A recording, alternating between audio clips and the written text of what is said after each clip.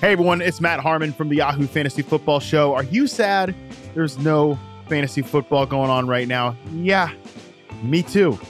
I've got good news for you though. It is fantasy baseball season right now. Join a public league, join an instant draft, or create a league with your buddies before opening day. It's Yahoo Fantasy Baseball time. Sign up for the 2024 fantasy baseball season at yahoo.com/fantasybaseball or on the Yahoo Fantasy app.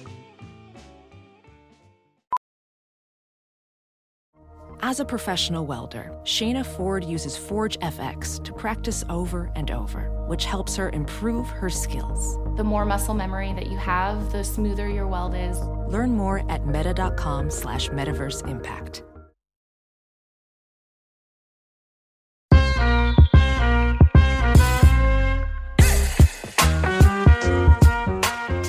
Hello and welcome to Baseball Barbacast, the only baseball podcast in the world too healthy and too ripped to ever fail a physical. You understand me? I'm Jake Mintz. That's Jordan Schusterman. Woo! Look, may I have broken my finger at Jewish summer camp playing basketball in 2009? Yes, but will that stop me from signing a $300 million contract? No, it will not, I promise. It would if you were going to sign it with the Giants, though. Oh, okay. Jake, good morning. It is Thursday. It is 24 hours roughly after we recorded the surprise. Jordan, Carlos Correa is on the Mets now.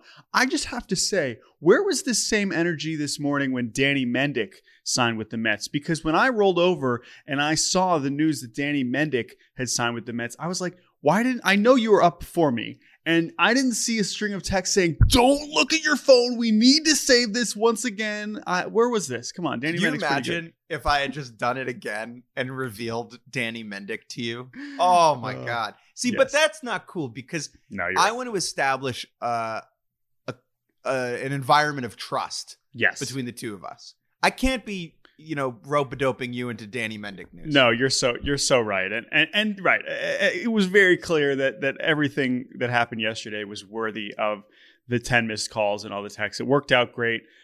We had a lot of fun with that surprise video yesterday. And but now we have had a day for this news to sink in. Of course, Correa is not officially on the Mets yet, although let's just get that out of the way. Everyone's like, oh, it's pending physical. Steve Cohen the Mets doctors could look at his medical and be like, oh, I don't know. And guess what? Steve Cohen's going to say, I don't give a shit. I'm in charge. You're going to be on the Mets. So the medical is going to be Steve Cohen going, how many fingers am I holding up? And then Carlos Correa will say 3. Okay. And then he'll be on the Mets. Right. So I'm not worried about that. That said, we don't know exactly how quickly that'll go official. The point is he's going to be on the Mets. And over the last day, from both sides, I guess 3 sides, the Mets, Giants, and Scott Boras is really who we've heard the most from. Over the course of the day, we've had a lot of reporting because this is one of the craziest transaction sequences in baseball history. A lot of reporting about how exactly and why exactly this happened. And so we wanted to do on this show, in addition to kind of digest a little bit what this means baseball-wise, is just some of the details that have come out that we just cannot get over because the act of this situation alone is amazing, but the details that have come out have only made it that much crazier. A sun has risen and a sun has set on this Carlos Correa story, Jordan. And what I am left with is the feeling of a heist. There is something about this happening in the middle of the night that really makes it feel like a heist. Mm-hmm. Steve Cohen swooping in under the cover of darkness like an art thief, rappelling down the walls by rope of Oracle Park, wearing a harness and like a black ski mask to like scoop up Correa and bring him through the laser beam alarms and all the way back to New York. Nighttime is a time for mischievousness, and we are left wondering the morning after, how did this theft go down? Well, if we're going to go by this analogy, and I don't know how perfect it goes considering how Steve Cohen was chilling in a beautiful sunny evening in Hawaii and sunny afternoon in Hawaii. And it seems like the Giants did tell them after, so Monday morning, Correa wakes up. All right, we're ready. We're ready to rock. This is my point. Tuesday morning. Sorry. we're building a timeline of events. Yes. Okay, to try and understand what the shit happened. Yes. This is like we're solving some sort of, I feel like we're Pink Panther. Right. You know? Yes, exactly. And so, Tuesday morning, Correa wakes up saying, I am about to be introduced as a San Francisco Giant. The day before, they had said, we have a presser tomorrow. Come, we're going to go sign Carlos Correa. It's going to be awesome. He took his physical on Monday. At some point between taking the physical on Monday and Tuesday morning, the Giants said, we're not feeling so great about this contract. On Tuesday, Scott Boras told the Giants, hey, if you're not actually going to, look, you've postponed the presser. If you're not ready to actually do something about this and actually execute this agreement, I need to go talk to other teams, aka Steve Cohen, who was trying to give me $300 million like last week. But because you were offering $350, I wasn't about to jeopardize that, right? And so apparently the Giants were like, yeah, no, we're actually not ready to execute the agreement and we're not ready to move forward. And so I guess you are able to go ahead and proceed talking to other teams. Now, one of the big questions I have left is, did the Giants know that something else was going to come together this quickly? Or did they naively think, okay, maybe we're not ready to execute this agreement now, but we will be able to work something out by the end of the day, by the end of the week, whatever? That is a big question I have. Or did they know, like, look, we're just going to have to eat this. We don't want to sign him for whatever reason that we're still kind of wondering, all of us right now. We can get into the medical stuff in a second. But did they just think, we're just not doing this, and yeah, he's probably going to sign with someone else by the end of the day? I don't know. That's a huge question I have left. I think it's more likely they thought they had time. If you fly the guy out there and you prepare the press conference and you send the email to media and you make the photoshops of him to sell tickets and you have friend of the show, Logan Webb, go on a radio show and talk about how excited you are. If you do all of that, you're planning to sign him. Okay. I am very skeptical that ownership or leadership at the 11th hour tried to finagle their way out of this contract. I think they thought they had more time than they had, naively so. I think they forgot they were dealing with Scott Boras. I think they got cute. And I think it is indicative of the restraint, conservative, hesitant approach that this front office, for all of its wonderful Farhan-ness, has had over the last couple of years. Yeah. They were not dealing with another agent. Or another owner. They were dealing with two legitimately unhinged individuals. And I mean that in this case in a positive way. Boras and Cohen are capable of doing anything at any time, as we knew before this Correa thing went down. Yes. And we very much know going forward. And this is one point I want to bring up. The amount of leverage that this entire situation gives Scott Boras moving forward is significant. Okay. He can say to any team, I will go, and he's not bluffing. Every team that talks to him, that deals with him moving forward, has to take that at face value, because he went from Correa press conference, 10 a.m. local time, like basically 12 hours later. 12 hours later, he's on the Mets. Don't mess with Boras, because he will. And to take it one step further, all right, I'm Scott Boras. I'm negotiating with, let's just say, the Diamondbacks or the Rangers. Okay. Oh, yeah, we don't see. And Boras like, sorry, Steve Cohen's calling. What were you saying about the medical? Sorry, what was that? I'll take this call if you're not feeling good about this. Like, there's this other guy, he'll pay the baseball player. He doesn't really care. So the other thing, the next point in the timeline that we now know, and I believe this was from the Verducci article at Sports Illustrated, is that Correa was all dressed up with nowhere to go. He was in the fancy suit in his hotel room, about to head over to the park. That's how close this was. Yeah. And then once this all gets blown up, he's staying at the same hotel as Boras. Once he realizes this all gets blown up, and I'm just sitting in my hotel room thinking, like, what the fuck? This is in the Rosenthal article, that once he somehow, finagled and nailed down the deal with Boras, that Correa tackled Boras in glee. No. for excitement. We only have one source on this, and it is Scott Boras. All right, so describe the physical interaction that you believe happened. I just don't. How old is Boris? He's 70? He's 70, yeah. You cannot tackle a 70-year-old with glee. Oh, no. This dude's in great shape, man. I know he's in great shape, but Carlos Correa is like a 6'4" athlete. If I'm Scott Boras, I don't think Correa like tackled him with glee. I want to try to find the exact description of what happened here. But the point is no. The point is Correa was very excited, and this is another part that has been brought up from the Giants' perspective of, hey, wait, we know that the Mets made a run at Correa late anyway, and maybe Correa always wanted to go to the Mets, and do they really want to sign someone that was actually really his heart was set somewhere else? And I think this is nonsense, because the reality is, if you had just given him the $350 million, which you had agreed to do, he would have happily gone to the Giants and been really excited to come to the Giants. I really believe that. Sure, of course he loves Francisco Lindor and is excited to go to the Mets. This was not a binary situation. Like, it was not like if all of this had gone normally on Tuesday, we would secretly thinking, oh, is Correa thinking about the Mets? Like, that would not have been a thing we were talking about at all. So that, I think, is a nonsense plot that we're trying to almost retroactively defend the Giants for that makes no sense to me. I think that free agents and where they want to play is more complicated and more nebulous than we realize. Yep. There are guys who want to have a team want them enough to go to a place. Mm-hmm. You know what I mean? Mm-hmm. Like, I think Aaron Judge is a good example of this. All things equal, he wanted to be a Yankee.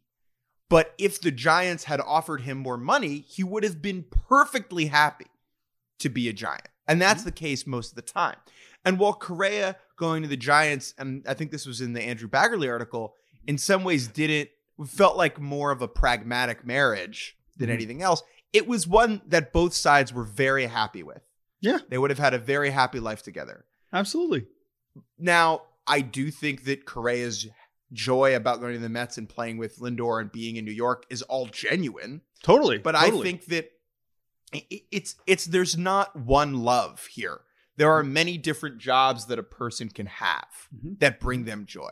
And I think that is the case here with Carlos Correa. Jordan, let's pivot to the Steve Cohen aspect of the story.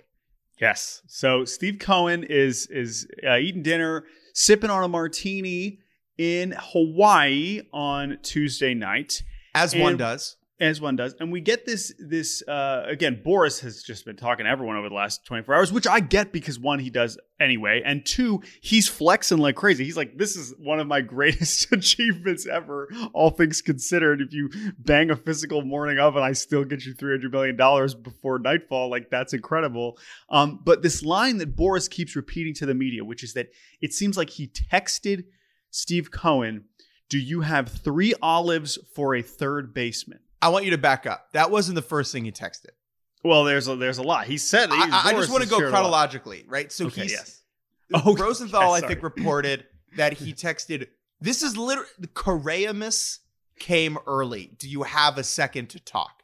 Now, this is incredible for so many reasons. One, Boris, like, using puns at a time like this is just absolutely unhinged. 2, Steve Cohen is Jewish. Yeah. As are we.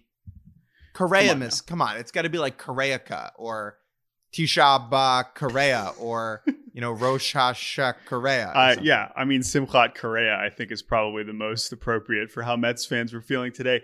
But no, I agree. And also that seemed to be, I mean, in this, about 2 hours after the Giants postponed the press conference, according to this report, he's texting him, Steve Cohen, like, hey, Correa back on the market. What's up?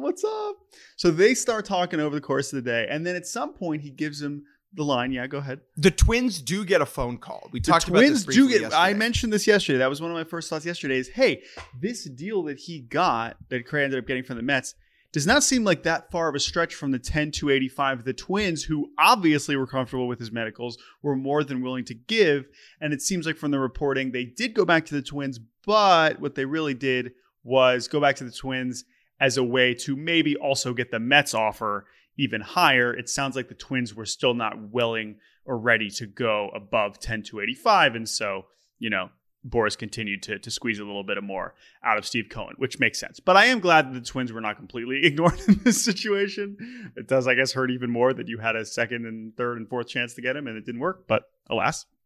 So Steve Cohen then eventually gets this message from Boris. Do you have 3 olives for a third baseman?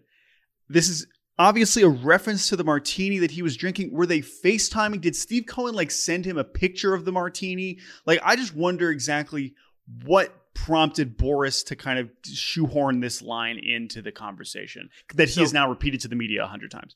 I believe that was on a phone call, would be my guess. So they're on the phone. What are you doing? How are you? What's your day like in Hawaii? Oh, I had a martini. Oh, that's great. Do you have 3 olives in there for a third baseman? Which doesn't make any sense. That's just the number 3. He could have been like, do you have 3 shoes on for a third baseman? Do you have 3 pairs of underwear on for a third Scott Boras being this much of a corn king, right? He's so cheesy. And also being the best agent in baseball history is a hilarious... In sports history. I mean, honestly, right? When you consider what he's kind of achieved over the last 20 years. And I think Steve Cohen has figured out that the trick to dealing with Scott Boras is to pretend that the jokes are funny.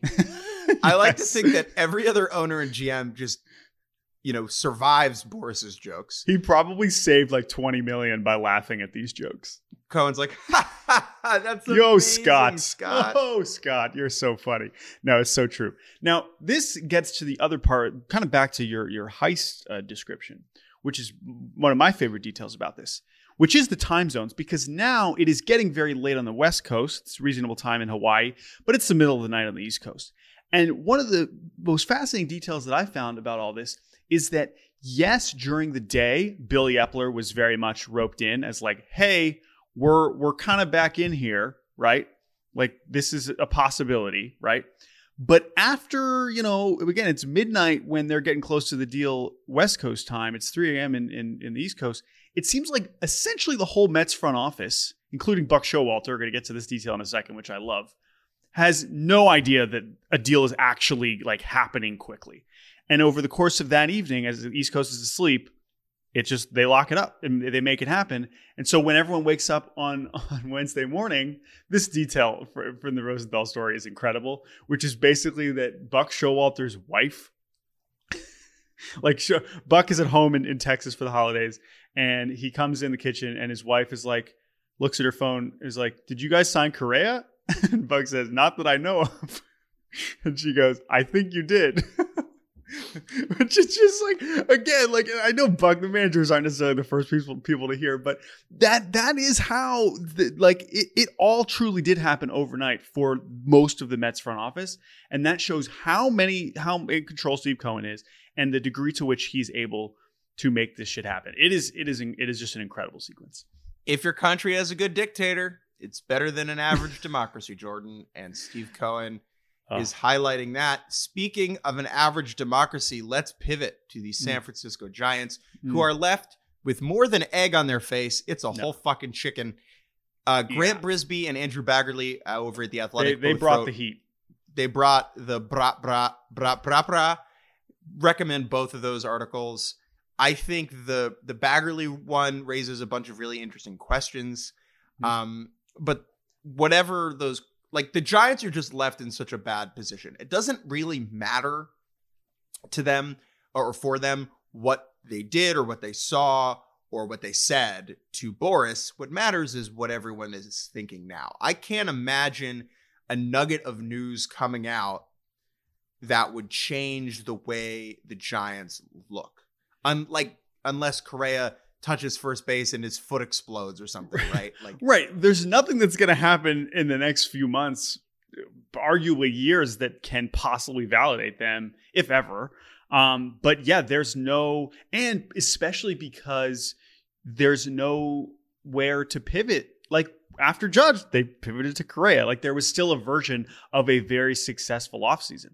Their offseason with Correa was looking like one that was pretty damn good considering the ridiculously high expectations. They came into this offseason with higher expectations than arguably any team in the league, even more than the Mets when you consider the Mets were most focused on retention, not just adding guys, but they were focused on adding, and they had done it. And Correa was the center of that. And now we're looking around saying, all right, I guess Brandon Crawford's back. I guess there's really nothing to do. And now now it's possible they weren't going to get anywhere close to the Padres and Dodgers anyway. But as far as fan reaction and what this tells your fans and how like that is just, boy, I don't know how you come back from that. And listen, you don't hear it from me. I mean, the people like what Brisbane and Bagley are writing are making it sound even worse than I even feel like it is. Like calling it the worst offseason in baseball history, like stuff like that. And I know it's much more personal for them, but man, oh man, it's really, really bad. It's just a big, big oof.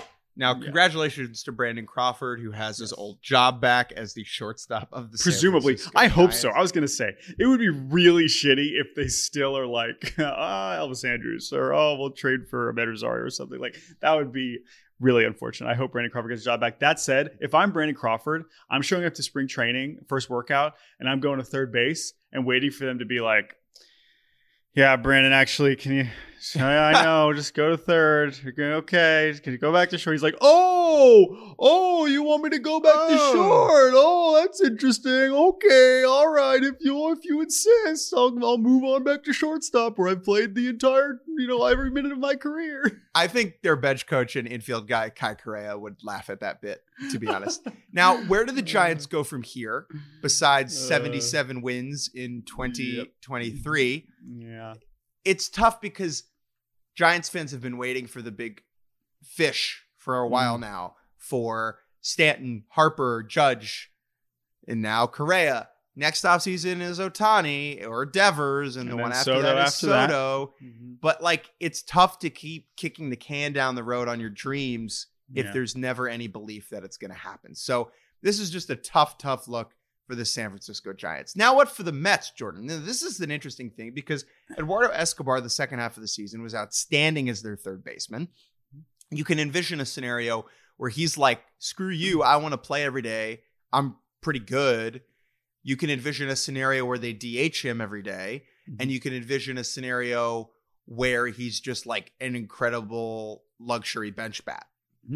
Yeah, and they did just sign Danny Mendick, who's another much cheaper version and not anywhere close to as good as Eduardo Escobar. Escobar deserves to be playing every day somewhere, but it's also one of those situations where it's like, talk about a vibes guy. Like, does Eduardo Escobar, like he might at his point in his career be like, yeah, this is fine. Like I did get money. I already did get paid. I do just want to win. I'm having a great time here. Maybe I'm only DHing or I'm only DHing against lefties or I'm only playing this position so-and-so. And he'll be fine with it.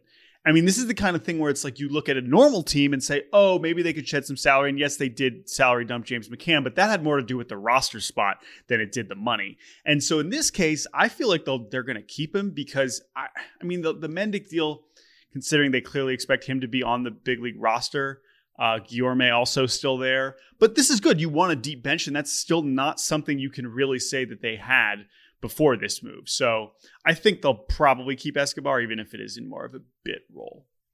All right, Jordan, I think we have covered the Correa to the Mets details, the facts, the specifics, the heist of 2022. We're going to go ahead and take a quick break. And when we come back, we will unveil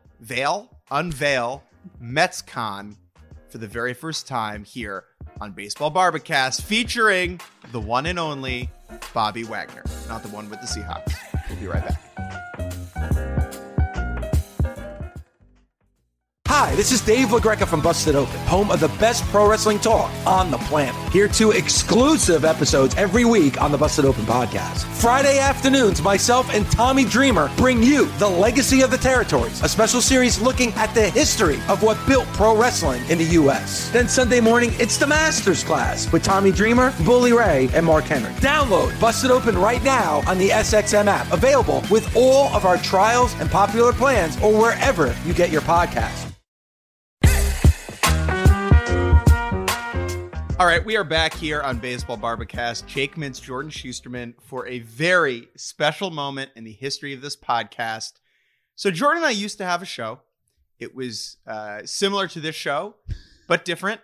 And on that show, our producer was not named Chris Tyler, and he was not Australian. He was named Bobby Wagner, and he was a Mets fan, and we had a segment called METSCON in which we gauged the panic mode of Mets fandom at a particular moment.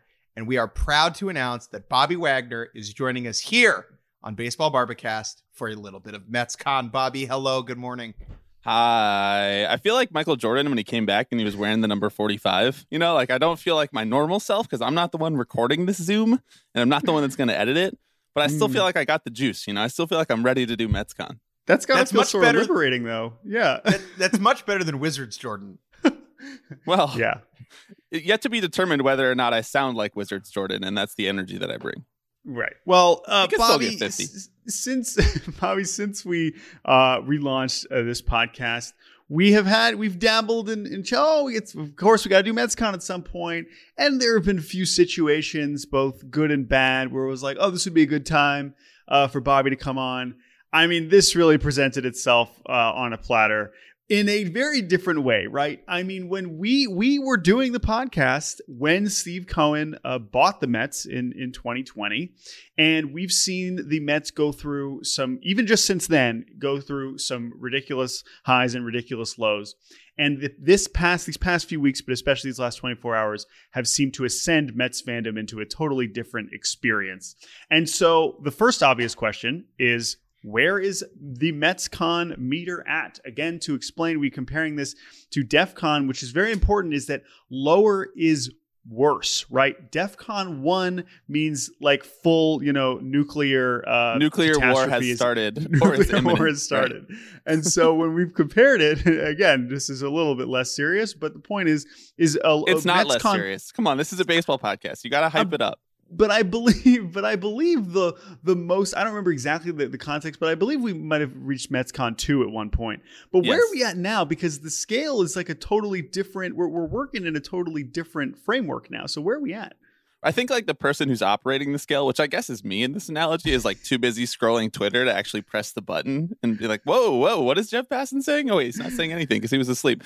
I think we are at METSCON 4. Now we're not, it's not bad, right? Like we're not worried. We're not feeling bad. How could I be feeling bad after this offseason? It's been wonderful. Carlos Correa is on the Mets. Have you heard? Justin Verlander's on the Mets. Have you heard? Jacob deGrom is not on the Mets, although he did take out a full page ad today, which is phenomenal. Thanks, Jake. He is operating in 1954. I think METSCON 4 because you guys have been actually alluding to this on your last couple pods, which I've been listening to. Excellent work by you guys. Very thanks, happy Bobby. to be a listener these days. You've been alluding to the fact that there's so much pressure now on this team. And so in my little heart where I'm worried about things going wrong, my cynical self, my Mets fan self, I'm worried that the pressure associated with all of the attention on Steve Cohen and Mets fandom and this Mets team and all of these high-priced players that we put this, load on these players just because of how much money they're making, because we're obsessed with that for some reason in the baseball world. And so it's not METSCON 5, because I guess METSCON 5 was like when they win the World Series. Like that's what I'll Right. say at the World Series parade. That's disarmament. METSCON 5 is disarmament. If you go back in the history of METSCON, I've probably called some things METSCON 5 because I was just like, I'm You're tired. chilling. I don't have the energy to sound the alarms today. But it's not METSCON 5 because there's so much pressure on this team now. But I would sound entitled if I tried to make it anything worse than that. Mm-hmm. The stakes are real now, right? They always felt real to me. When you They watch always felt- 150 Mets games a year, they feel pretty real. But just like now, they either do it and it's amazing, and the chances of them actually doing it are well higher than they were a year or 2 years or 3 years ago, or it's a spectacular, delightful failure, like when a SpaceX, craft blows Oh up. God! Don't bring him into this. Come on. We're not condoning that. But hey, here's what I'll say, Bobby. Mhm. I'm thinking back to I talked to you a little bit about after the Mets got eliminated, right?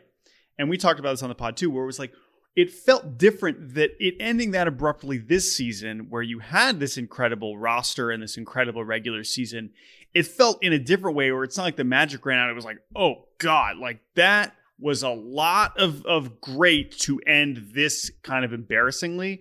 And now, as Jake points out, it's even more dire in that sense, right? And the urgency is there as much. Now, and you made this point on your emergency tipping pitches pod, or sorry, you're not emergency. We don't call emergency podcast. We don't believe in that. It was 16 hours late. That'd be the worst emergency responders of all time.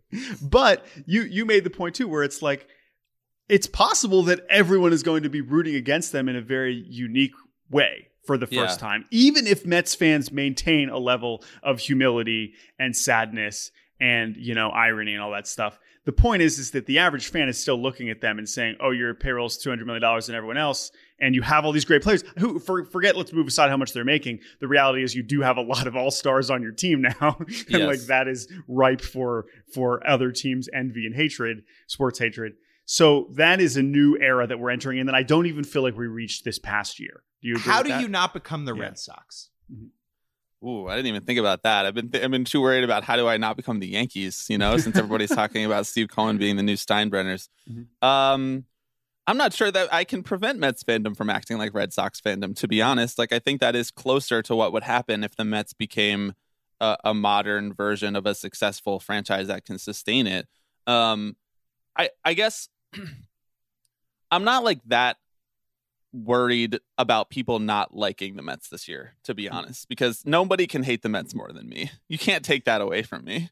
I'm like Bane. I was born into the darkness. Like all you guys hate the Mets now. It's just in vogue. Molded by it. That's a trend. Please And stop. that's all you guys too. Like that's Mets fandom, and that's why, to me, like the Mets fandom is Jewy. Like there is the level of like self-hatred that and like paranoid like pessimism that is inherent in me and Jordan and half of your people, and that permeates Mets fandom as well. And I think that even if the Mets succeed, that will not go away over time. No. It will take a long time. It hasn't gone away with Red Sox fans. They still act like they're the cursed team, and they've won 4 World Series this century. So I don't know. I think that like a lot of people who have Twitter accounts will be like, this is great, Steve Cohen spending all this money. Good for the game, right? Like a lot of the intellectual thought leaders of the baseball internet, us at Tipping Pitches included. And I'm sure you guys feel that way too to a certain extent, although you'll like make it fun to make Carlos Correa a villain because that's fun for the game and it's also good natured. But like everybody who is an uncle, everybody who has a niece or a nephew will be like, what the Mets are doing is ruining the game. Like everybody's uncle at every theoretical dinner for the next year is going to be like Axelrod, apparently. As we saw. All-time David tweet. That's not like David Axelrod. Come on, that's not like him. That's not like the Dems. Yeah, that was disappointing. That was a disappointing take from Dave, Big Dave. Here's the other thing about the Mets moving forward. And the Red Sox comparison is interesting, although that would require them to actually win first, right? Like that has not happened yet. Right. So the Red Sox could be cursed. Same thing with Cubs in some way. Obviously, that's turned in a very different way over the last 5 or so years. But just strictly looking at this roster now, like I am also looking at it because in a way that is much more successful than the way that the Rangers are trying to do it, where you're trying to, because the farm system was not great, you're trying to speed run into automatic World Series contention by spending like crazy. And the Mets are in a much better position to do that because they had the homegrown stars like Nimmo and Alonso and McNeil to build around, right? But because this roster is particularly on the pitching side, is pretty old, that does feel like, oh, we gotta go. We can't and that is where I do feel the anxiety kind of ratcheting up in a pretty quick way if things are not going that great that quickly. But I agree with you, and I know you don't care what other people. You're so focused on you have your own world that you're going to exist in and love and hate and be miserable in and be extremely happy in, no matter what other people are saying about your team. There's no way I'm not going to be texting you guys after every Darren Ruff at bat. Like even though Carlos Correa is on the team, like if Darren Ruff gets an AB, I'm going to be talking about Buck. I'm going to be mad. I'm going to be watching every James McCann Orioles at bat just to text you guys. He's going to have like a 115 OPS plus this year. Right. And he's going to block Adley. Yeah. No. And the Orioles rebuild is going to be worth nothing. Right. Yeah. Listen, I agree. He's going to be awesome, and the Mets are going to be great, and Mets fans are going to be like, I can't believe we messed up James McCann. Well, it's just Darno all over again. It's what we did last year. This is what I honestly am really looking forward to about Mets fandom this year is finding the things to whine about on vacation is kind of what it is. Yeah. Like the White Lotus. White Lotus season 3, come to Queens. Mike White, you heard it here first. Incredible. Bobby, before we let you go, is there anything else, whether Mets world or beyond, that you would like to get off your chest, off your mind? I would just like to say that to my fellow Mets fans out there, and I feel like this has been a meeting place for Mets fans, even if not everybody who listens to the Barbacast now is a Mets fan, or not everybody who listens to Baseball Barbecue is a Mets fan. I feel like it's a meeting place for all of us. I would just like to say, please resist the urge to become Yankees fans.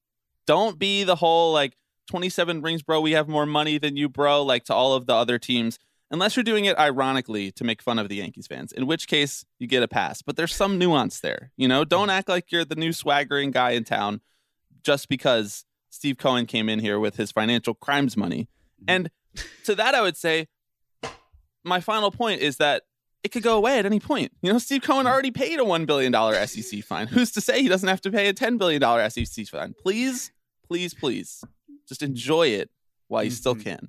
Exactly. It does seem like he is also treating it like, I'm just going to do this until I can't, until either the law or the other owners, by way of some sort of new, forget tax, because that's clearly not stopping him, can slow him down. But Bobby Wagner, it is a pleasure to share a Zoom with you once again. Thank you so much for bringing METSCON back. I'm sure we'll do it again at some point, but truly congratulations, because it does give me joy now it's awesome. It is great. I do believe it is good for the sport, and it is good for all my Mets fan friends like you. So you want to plug anything, Bob? The Tipping Pitches podcast. Get it wherever you get your pods. It's where I talk about baseball with my friend Alex, and great sometimes other people, sometimes you guys, sometimes us. Thank you, Bobby. Sorry to Chris Tyler for stealing Carlos Correa. Negro Leagues Baseball Museum President Bob Kendrick hosts the SiriusXM original podcast, Black Diamonds. The Negro Leagues didn't care what color you were, and they didn't care what gender you were. Can you play? Hear stories of the leagues and legends that shaped sport, culture, and society. That's why the museum is so important. It's like, we are never going to forget you. Episodes of the award-winning Black Diamonds are now available wherever you get your podcasts. We're not talking about balls and strikes. We're talking about your life. All right, let's wrap things up here on Baseball Barbacast. I'm Jake Mintz. That's Jordan Schusterman. Great to have METSCON back on our lives. I'm happy we kept that in our pocket for such a enormous moment like the Correa Cohen heist. He'll be back when they start 1-8. I can't wait. I can't wait. Now, the other news from yesterday in New York baseball, besides the hilarious GQ article. I haven't dug into that yet, but yes. I wanted more skin, is what I'll say, from the pictures. They were too clothed. The Aaron Judge press conference at Yankee Stadium was yesterday. I was there. It had all the pomp and circumstance you would expect. They flew Derek Jeter up for it. They brought Judge's parents and his wife these ornate bouquets of flowers, the whole 9 yards. They had like 85 people up on the dais, on the podium, whatever. Jordan, what was your experience of this press conference from afar? And then I'll talk about what it was like to be there. Well, there aren't many. The average press conferences, you always make fun of me for watching these press conferences, only involves 3 to 4 people, right? So it's a big deal when the dais, it looks like an awards dinner. There was like 10 people up there. They couldn't even fit all the people in the camera. Like when you were watching it, you could not see everybody that was up there. And that's appropriate. I mean, this is the biggest days in franchise history. It's a day that Yankees fans, for 7 minutes because of arson Judge thought wasn't going to happen. Although it was great to see Judge acknowledge that and be like, I was on a plane. I don't know what the fuck that was about. And I love that we still don't know what the fuck that was about. So that was great. I am skeptical that that's true, because the plane he was on was the private plane, right? On the way to San Diego. That's true. There's no way that plane doesn't have Wi-Fi, and there's no way he did not have at least texting capability on that plane, and there's no way no one texted him about it. So I think it is a convenient way to handle it, and I have some skepticism. Now, that being said, I do want to commend Aaron Judge for his forthrightness and honesty yesterday. Because I wrote about this over at Fox Sports. I think it would have been very easy for Judge to be like, this was destiny. This is where I always belonged. This is the jersey was always going to wear. And he didn't say that. He was asked by someone, did you ever imagine yourself in a different uniform other than the Yankees? And he didn't give like an immediate obvious answer to that. He pondered and he evaded. And by doing that, he made it clear that there were moments over the winter where, yes, he did see himself as a Giant and at the later stages a Padre. And I found that to be the truth and gave a much more pragmatic reading of this entire situation, where all of the free agent shenanigans that they pulled were not totally just shenaniganry. There was a real chance that he could have left. And I like that Yankees fans experienced those 7 minutes of panic, because they will now appreciate, I think, not that they didn't appreciate Aaron Judge before. That's not what I'm saying. I think there was an added level of appreciation around Aaron Judge being a Yankee for the rest of his career because of how close he came to leaving and how real he considered not being a Yankee anymore. I think that actually makes it better and realer and more raw than this fake, concocted narrative of him being born in Yankee pinstripes. Yeah. And he said, like, I would have regretted not going through the process. And so I did it. And this is what I landed on. And I think it worked out. And I do think it was his top choice. And it worked out for everybody. And yeah, it was a hell of an event, even if it was a little bit overshadowed by what was going on in Mets world. So obviously it's good to see him back there.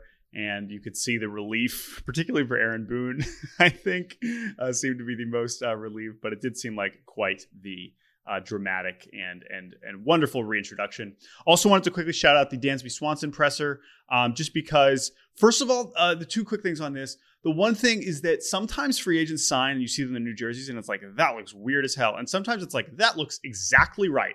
And this time I saw the pictures of Dansby. I was like, oh yeah, he's been on the Cubs forever. It's like, It looks perfect. It looks great. And he told an extremely touching story at his press conference, which I encourage everyone to go check out the video of. Which is basically that his grandfather recently passed away. And when he was a kid, when he would always go over to his grandfather's house, he always had a Cubs game on because, WGN was broadcast everywhere, even in Braves country. And so he talked about how that was, of course, it's not like the Cubs didn't want him anyway. And it's not like they weren't offering a big contract, but that kind of added a sentimental touch to what is a really nice fit. And I thought that was really cool to see Dansby talk about that. So let's rapid fire some trades before we get out of here.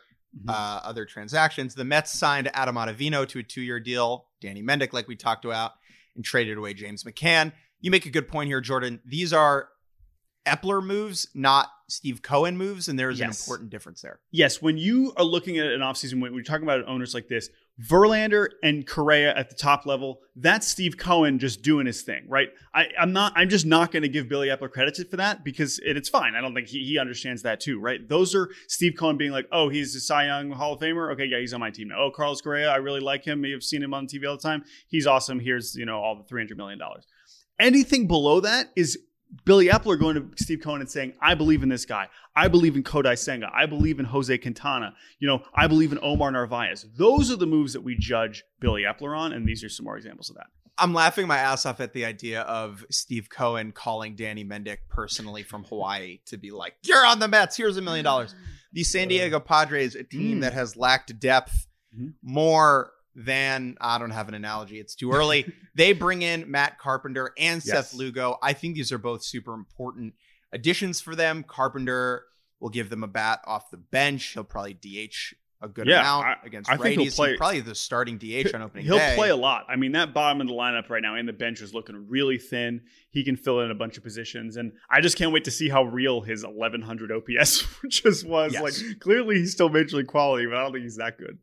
It seems like the Padres plan on moving Nick Martinez into the starting rotation, and I would imagine Seth Lugo now just goes into the Nick Martinez role. I think Lugo's the starter too. I think Lugo's the 5. It looks like because they don't have after Darvish, Musgrove, and Snell. Like, there's not really anybody else there. Like, this is still a very top-heavy roster, a very talented one. But I think Lugo is a great fit there, and it looks like the Dodgers were after him too. So that's probably a good sign. The Orioles signed Michael Givens, who was an Oriole. What feels like 25 years ago. The third main addition of their offseason, they signed Kyle Gibson, and then they signed the hitter version of Kyle Gibson, Adam Frazier. So this addition is the best type of fan service. Like, I saw this news and I was like, you know what? Yes. Good reliever who this fan base has emotional connection to. Great. No problems. Easy win. Good job, Mike Elias. Yep. Speaking of Baltimore Orioles that are beloved, the Royals signed 2022 Orioles Cy Young Jordan Lyles to munch up some innings over in Kansas City. I assume he has the same role as he did in Baltimore to help tutor a young staff and bring some competency to the proceedings. I gotta see. I saw Royals fans being like, "Oh, this is terrible."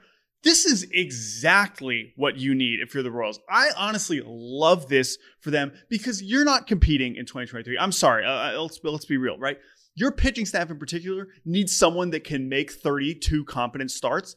And there are very few guys you could truly bet on more than Jordan Lyles to deliver you those innings. There is value in literally throwing any amount of competent innings in the major leagues. And the Royals had so few of those guys last year. He's exactly what they need. Sure, a 2-year deal versus a 1-year deal maybe is a little goofy if you're trying to compete in 24. But I think this makes plenty of sense. And I honestly love the fit. The Angels signed Brandon Drury to the same contract. Hilarious. that Jordan Lyles did to Jordan Lyles did. I am convincing myself on the Angels, Jordan. I am falling in love. Not in love. I'm falling in like with the Angels very slowly, and I feel it happening to me. They've had a really good, smart, measured, savvy offseason, and I need to snap out of this before I do something stupid. No, it's fine. I honestly mostly agree with you. I think it just adds to the last dance that I kept describing, which is that this is it, man. Like, they're driving towards the cliff that is Shohei Ohtani leaving, and you might as well give it one more go. They're not exactly building anything sustainable, but they are putting together a roster that looks like it could actually win some baseball games in 2023, pending health, which is a bad sentence for the Angels of Anaheim. If I were a betting man, I would hammer the under on the 2025. Yeah, because that number is going to get up there now, right? Like that. No, not for 23, 25. Oh, well, that's not going to be very high. The 2025 Angels are going to suck. That number is not going to be very high. I'd still probably take the under on 23, whatever it ends up at. But still a nice move. I do agree they've had a nice offseason. If it feels like we're rushing through this last segment, that's because I need to be at the Carlos Correa. God damn it, Jake. At the Carlos Rodon press conference here in New York in about an hour. Jordan, he sent us a picture of him a couple days ago, clean shaven, but with a mustache. Do we see him with a mustache today, or is he clean shaven for the presser? Does he have the mustache when he's actually pitching for the Yankees? I think clean shaven today, mustache during the season. That's my prediction. All right. But we'll see. So you can head on back to Yankee Stadium. Thank you so much for listening. Thank you to Bobby Wagner for joining us for METSCON. Thank you to Chris Tyler for joining us, George for producing, of course.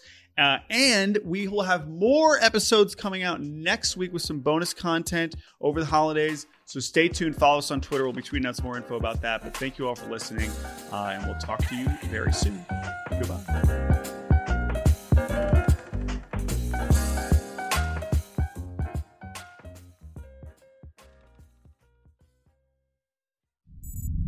SiriusXM podcasts.